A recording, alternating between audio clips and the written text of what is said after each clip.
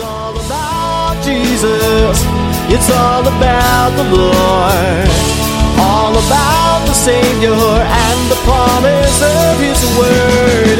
It's all about Jesus. Welcome to It's All About Jesus, a radio ministry of Calvary Chapel Eagle. You are listening to a Sunday morning message by Pastor Mike Sasso. If you would like to join us for church, we meet every Sunday, 10 a.m. at North Star Charter School, 839 North Linda Road in Eagle, Idaho. You may also join us live streaming at that time. Go to cceagle.org at 10 a.m. to watch the whole service live. If you can't join us then, you can always go back and watch the video. Let's listen in to today's message. It's all about Jesus. It's all about the Lord. Hebrews chapter 8, and I'm calling today's message, A Better Covenant with Better Promises. And the reason I'm calling it that is because that's what the Bible says, and we'll look at that in a minute. But listen, a little review. We've been learning about the superiority of the new covenant over the old. We've been learning about how superior Jesus Christ is to all that is considered great in the old covenant.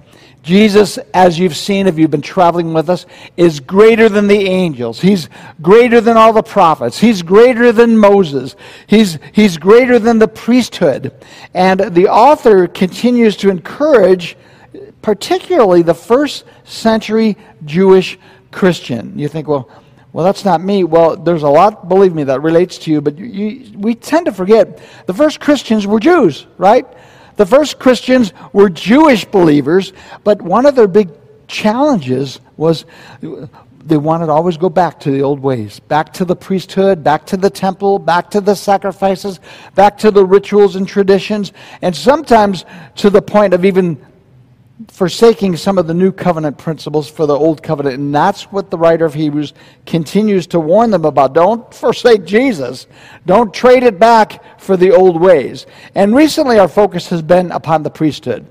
And the thing is, because at the center of all Torah activities is the temple and the priesthood. And it's time to move on to a better covenant with better promises. As a matter of fact, just to tell you, show you where I got that from, look at verse 6.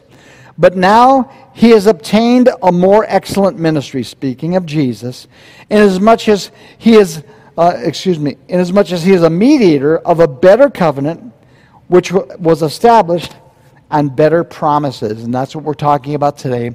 Father, speak to our hearts. Lord, I know, though this is especially related to the first century Jewish Christian, Lord, I know it also relates to us. So help us, Lord. Open our ears, open our heart, that we'd hear what you have to say to us today, Lord. Teach your people through your word today, we pray. In Jesus' name, amen. All right, now, in chapter 7, to get the flow here, we saw that Jesus is our new high priest, and there's this new order of priesthood that it seems like most Jews were not quite aware of. It was the order of Melchizedek that actually was before the priesthood of the Levitical priesthood, and now has taken over after the Levitical priesthood. And so, as we're looking at this argument or this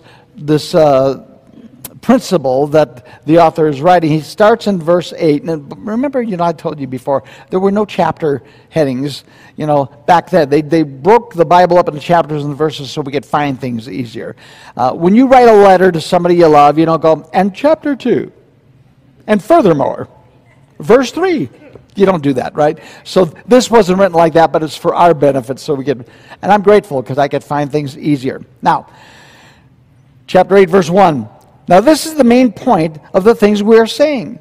We have a high priest who is seated at the right hand of the throne of majesty in heavens, a minister of the sanctuary and the true tabernacle which the Lord erected and not man.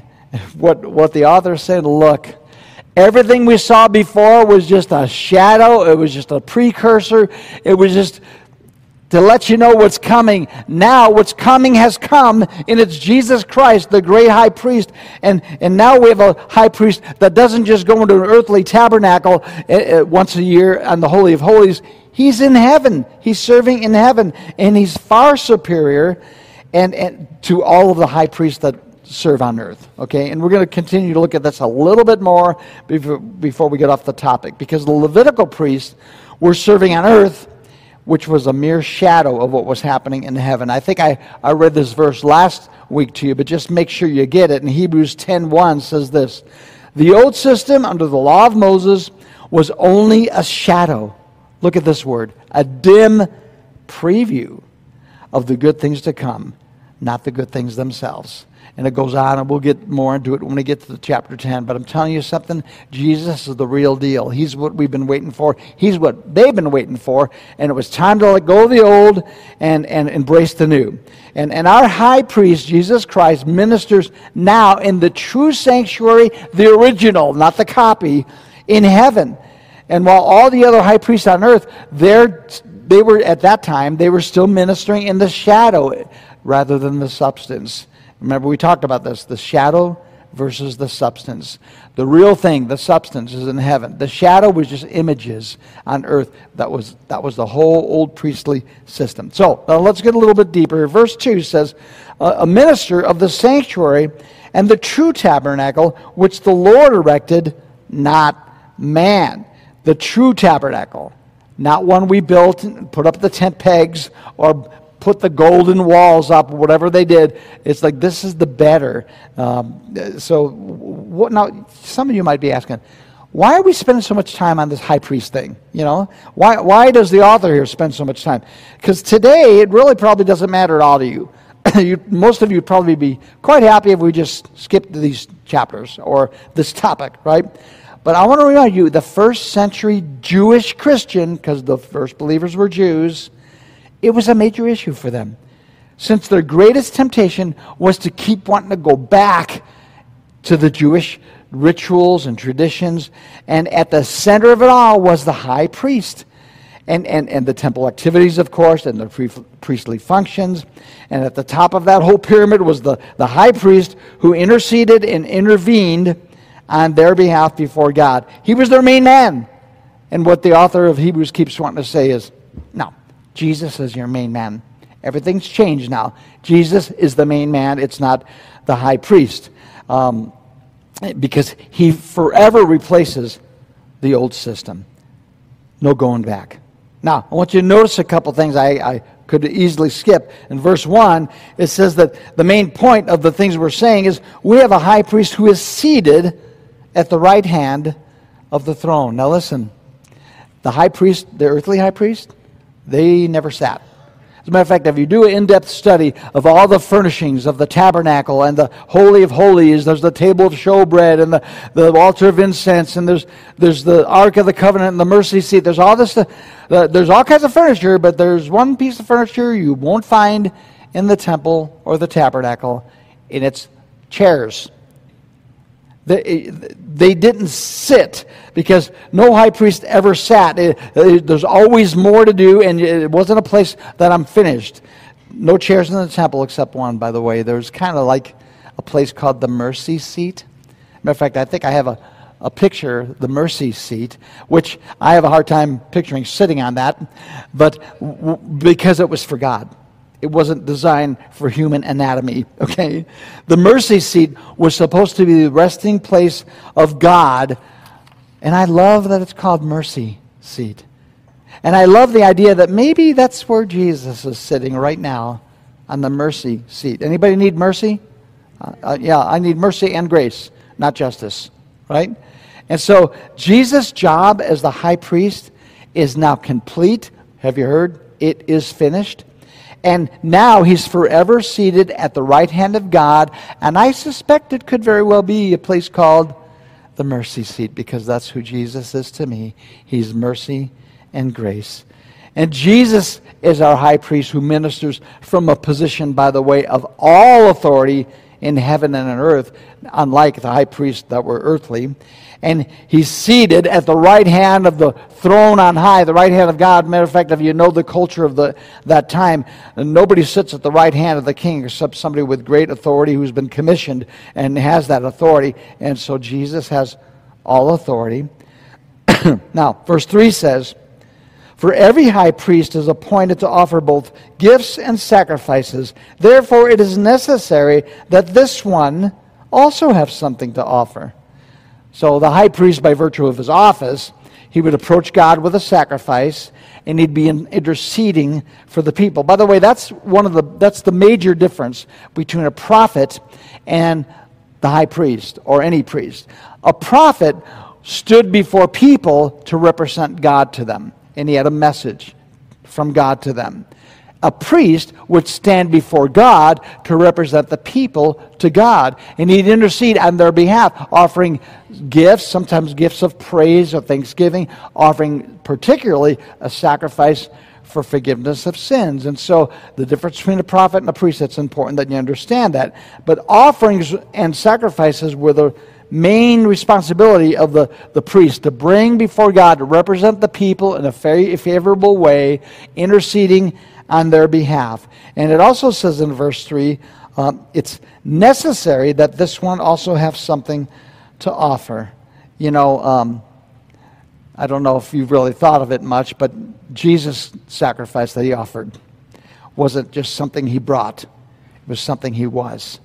Jesus, the Lamb of God that takes away the sins of the world, he was the offering. And, you know, no other high priest ever did that. That wasn't the way it was designed. That was not the Levitical way anyway. That was not the required way by the law of Moses, but it was all a picture of what was coming in Jesus Christ, the great high priest who himself was the offering, who himself is, as John the Baptist proclaimed, the Lamb of God that takes away the sins of the world.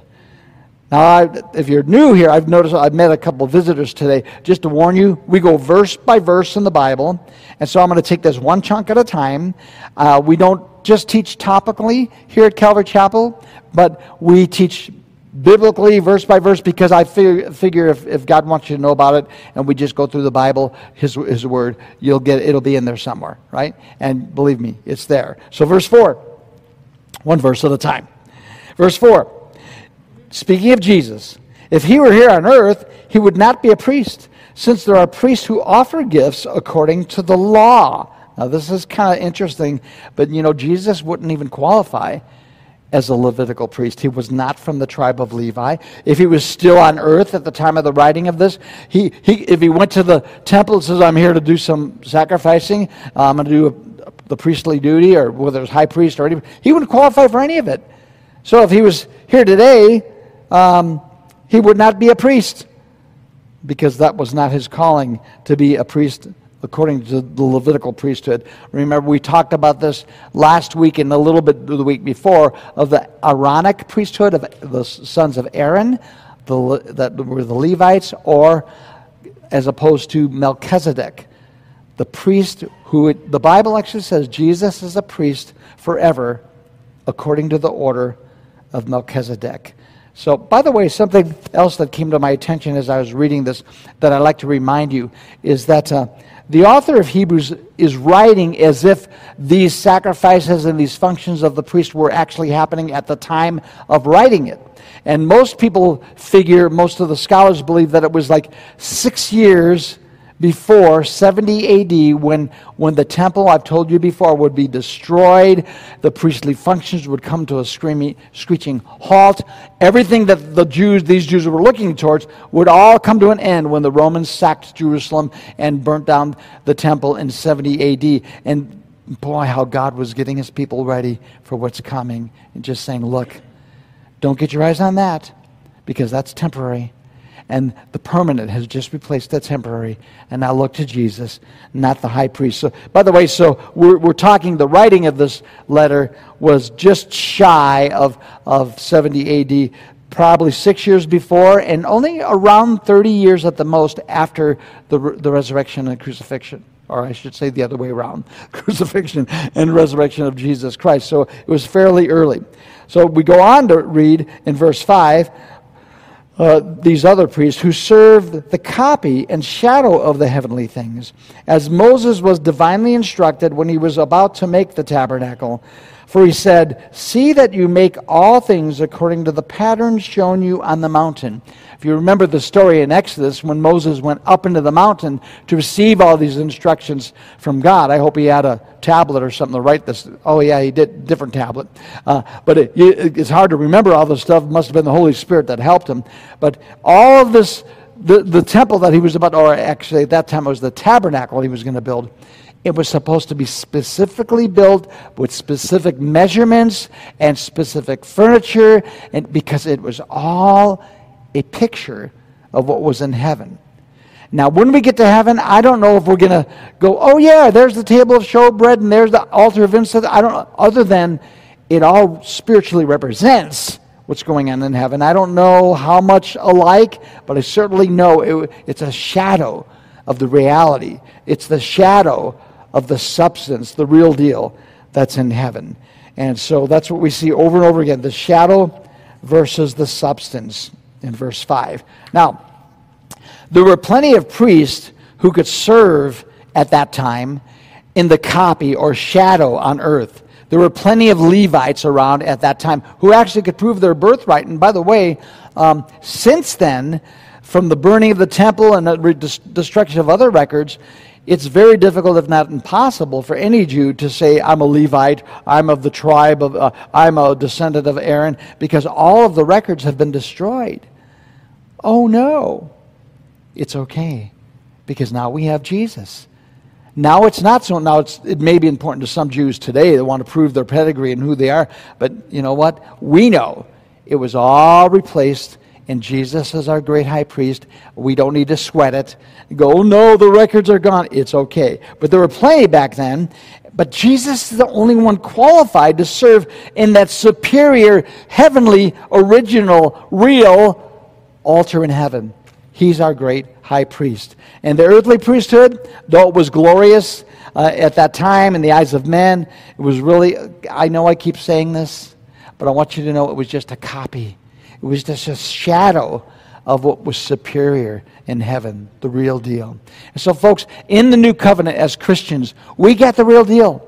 We're not so much into symbolism, though there's a lot of beautiful things and symbolic activities and feasts and seders and things. I love all that stuff, but it's all to point to Jesus Christ. And so verse 6 tells us, but now he has obtained a more excellent ministry, speaking of Jesus, our high priest, inasmuch as he is also a mediator of the better covenant, which was established on better promises. Now, I did title the message Better Covenant, Better Promises, and partly because I want to talk about this a little bit. And so if you have your inserts, we're going to do some fill-ins, because I want to clarify some things of why it's what do you mean better covenant? What do you mean more excellent ministry? What do you mean better promises? So as I titled in your fill-ins, let's get some things straight. That's where we're going to start today. Number one is this. The mediator of the new covenant is Jesus Christ, and he is the only mediator. Oh boy, that's a hot topic. He's the only mediator, 1 Timothy 2:5. There's so many, and it's funny, I was coming in today and I happened to turn on the radio and listen to myself. And there I was on the Christian radio, and I was talking about this topic about how people like to go to everybody but Jesus. They want to go to Jesus' mom or a close relative, or they want to pray to a dead saint, and they're looking to somebody to talk to God on their behalf. And you know what? God made a way for you to come to Him directly through Jesus Christ. There's one God and one mediator between God and man. It's the man Christ Jesus. That's what 1 Timothy 2:5 says. And as a matter of fact, I put it in New Living. Let's see if I can get it right in New Living. For there's one God and one mediator who can reconcile God and humanity, the man Christ Jesus. And why do I say this? Because I grew up watching it done wrong. I grew up watching people going, well, now God he's too busy for you, or he's got a lot of things going, so you need to pray to this person instead. Oh, there's a man or a woman who could do a better job and pay closer attention than God himself. Think about it, okay? And so it's important that you understand in this new covenant, you don't pray to a dead saint. You don't pray to Jesus' mama, because I promise you, she's not listening. I'll bet you every time somebody prays to Mary, she's going, oh, God, forgive them. Because that's not how God ordained you come. You come to God through Jesus Christ. That's it. He's the only mediator. Do I spend too much time on this one? I tell you something, there's a lot of people who got it wrong. But you know what? To the Jew back then, before we came up with this whole system of praying to the saints, there was going to the priest, going to the high priest. Oh, go to the holy man, so the holy man could intercede between you and God, and he could make things right between you and God. No, you don't have to do it. You don't have to go to your bishop, your elders, your priesthood, any of the, there's so many religions out there with all these different intermediaries. It's Jesus Christ. And you could come directly to Jesus Christ. He says, come to me, all you who are weary and heavy laden. I'll give you rest. He doesn't say, go through somebody else, I'm too busy. Or I'm too holy and you're too sinful, so go through this other system. No! It's Jesus Christ. He's the mediator. It's God's plan. He's the only mediator. Okay? Now, number 2. Christ's ministry as mediator is more excellent than the Old Testament priest because it's based on a better covenant, and his covenant is founded on better promises. Now, I want to take some time to make sure you understand at least a glimpse of why it's a better covenant with better promises. The better covenant, or the old covenant, now get this, the old covenant was based upon our keeping our end of the deal for the most part, okay? God did a lot of great things, but a lot of weight was placed upon us. Well, let me give you an example. The Old Covenant, Deuteronomy, chapter 27, verse 26, and I'm reading from the New Living Translation. Cursed is anyone who does not affirm and obey the terms of these instructions. This is after the law was given. After the 10 Commandments and all the law was laid out, and there was a lot of laws. Okay, there's 300 and something laws. And all the people will reply, amen. I'd be going, huh? Okay? And then it goes on to say, if you fully obey the Lord your God and carefully keep all his commands that I'm giving you today, the Lord your God will set you high above all the nations of the world, and you will experience all these blessings if you obey the Lord your God. Oh, so much weight was put upon you. Need to make sure you mind your P's and Q's and connect all the dots and jump through all the hoops. And if you obey, then I'll bless you. And I'm not going to belabor this, but over and over again as you read your Old Testament, you'll see that's the way the Old Covenant ran. The New Covenant, let me show you the difference. It's based upon faith in God and trusting Christ's work for you on the cross. The New Covenant is what I couldn't do, God did for me. And I believe him and I trust in him. It's based upon faith in his work. Let me just read you another excerpt from the New Testament that shows that picture. Romans chapter 4, verse 5. But people are counted as righteous, not because their work, but because their faith in God who forgives sinners. By the way, this is Paul writing, and he's explaining the difference of people thinking, oh, I got to work my way to heaven, I got to be good enough for God. And he's saying, no, you're counted righteous not because of your work, but because of your faith in God who forgives sinners. Let me read on. David also spoke of this when he described the happiness of those who are declared righteous without working for it. You got to earn it. You got to work for it. This is a new covenant. You are made righteous through trusting God without working for it. I love that. Oh, what joy for those whose disobedience is forgiven, whose sins are put out of sight. What he's saying is, you've sinned, you've been disobedient, and oh, how joyful to come to Christ and know that he alone could wipe it all away. Oh, the new covenant. It's a wonderful thing. Goes on to say, yes, what joy for those whose record the Lord has cleared of sin. And we'll look more at this before we end today, that the old covenant really couldn't totally eliminate your sins. It just covered them. We'll talk about that in a moment. But I tell you what, that's a better covenant. The new covenant For sure, it's a better covenant. Now, we could do a series on it, and we could show you all the differences between all the heavy weight put upon you from the old covenant and all the weight taken off your chest by just trusting Christ who did it all for you in the new covenant. But we're not going to do that. I just want to show you a little picture of the better covenant. Now, by the way, it doesn't mean God doesn't want, you don't have to obey. You don't have to, now I could do whatever I want. Certainly, God is calling you to a life of faith and repentance and a life of obedience, but it all depends upon Him, what He did for you, not on you being careful not to step in the wrong place, okay? Now, what about the better promises? We look a little bit at the difference between a better covenant. Why is the new covenant filled with better promises? Because here it is, the promises of the old covenant were really, for the most part, centered upon the promised land and earthly blessings. If you read through all the promises of the Old Testament, it was more earthly. Matter of fact, let me show you a couple examples.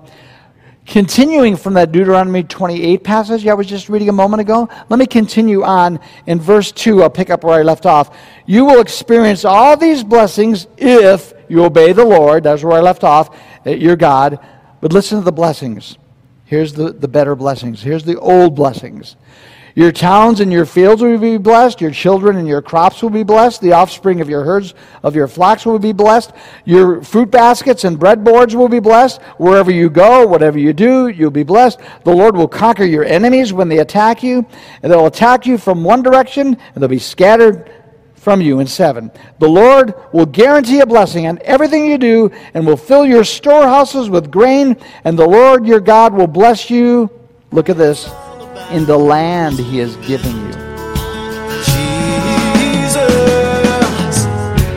He's the resurrection, the lover of my soul. We hope you enjoyed today's program. You can find all of Pastor Mike's messages and any other information you would like about Calvary Chapel Eagle online at cceagle.org. In iTunes, you can subscribe to the podcast Calvary Chapel Eagle Sunday Morning. If you are new to the area and don't already have a home church, we would love for you to come check us out. We meet every Sunday, 10 a.m. at North Star Charter School, 839 North Linder Road in Eagle. That is 1 block north of Highway 44. You can call or text the church phone at 208-891-2635. Once again, you can get any information you need at cceagle.org. There you will also find a link to join our Facebook page. So until next time, remember, it's all about Jesus. Yeah, the power of His name.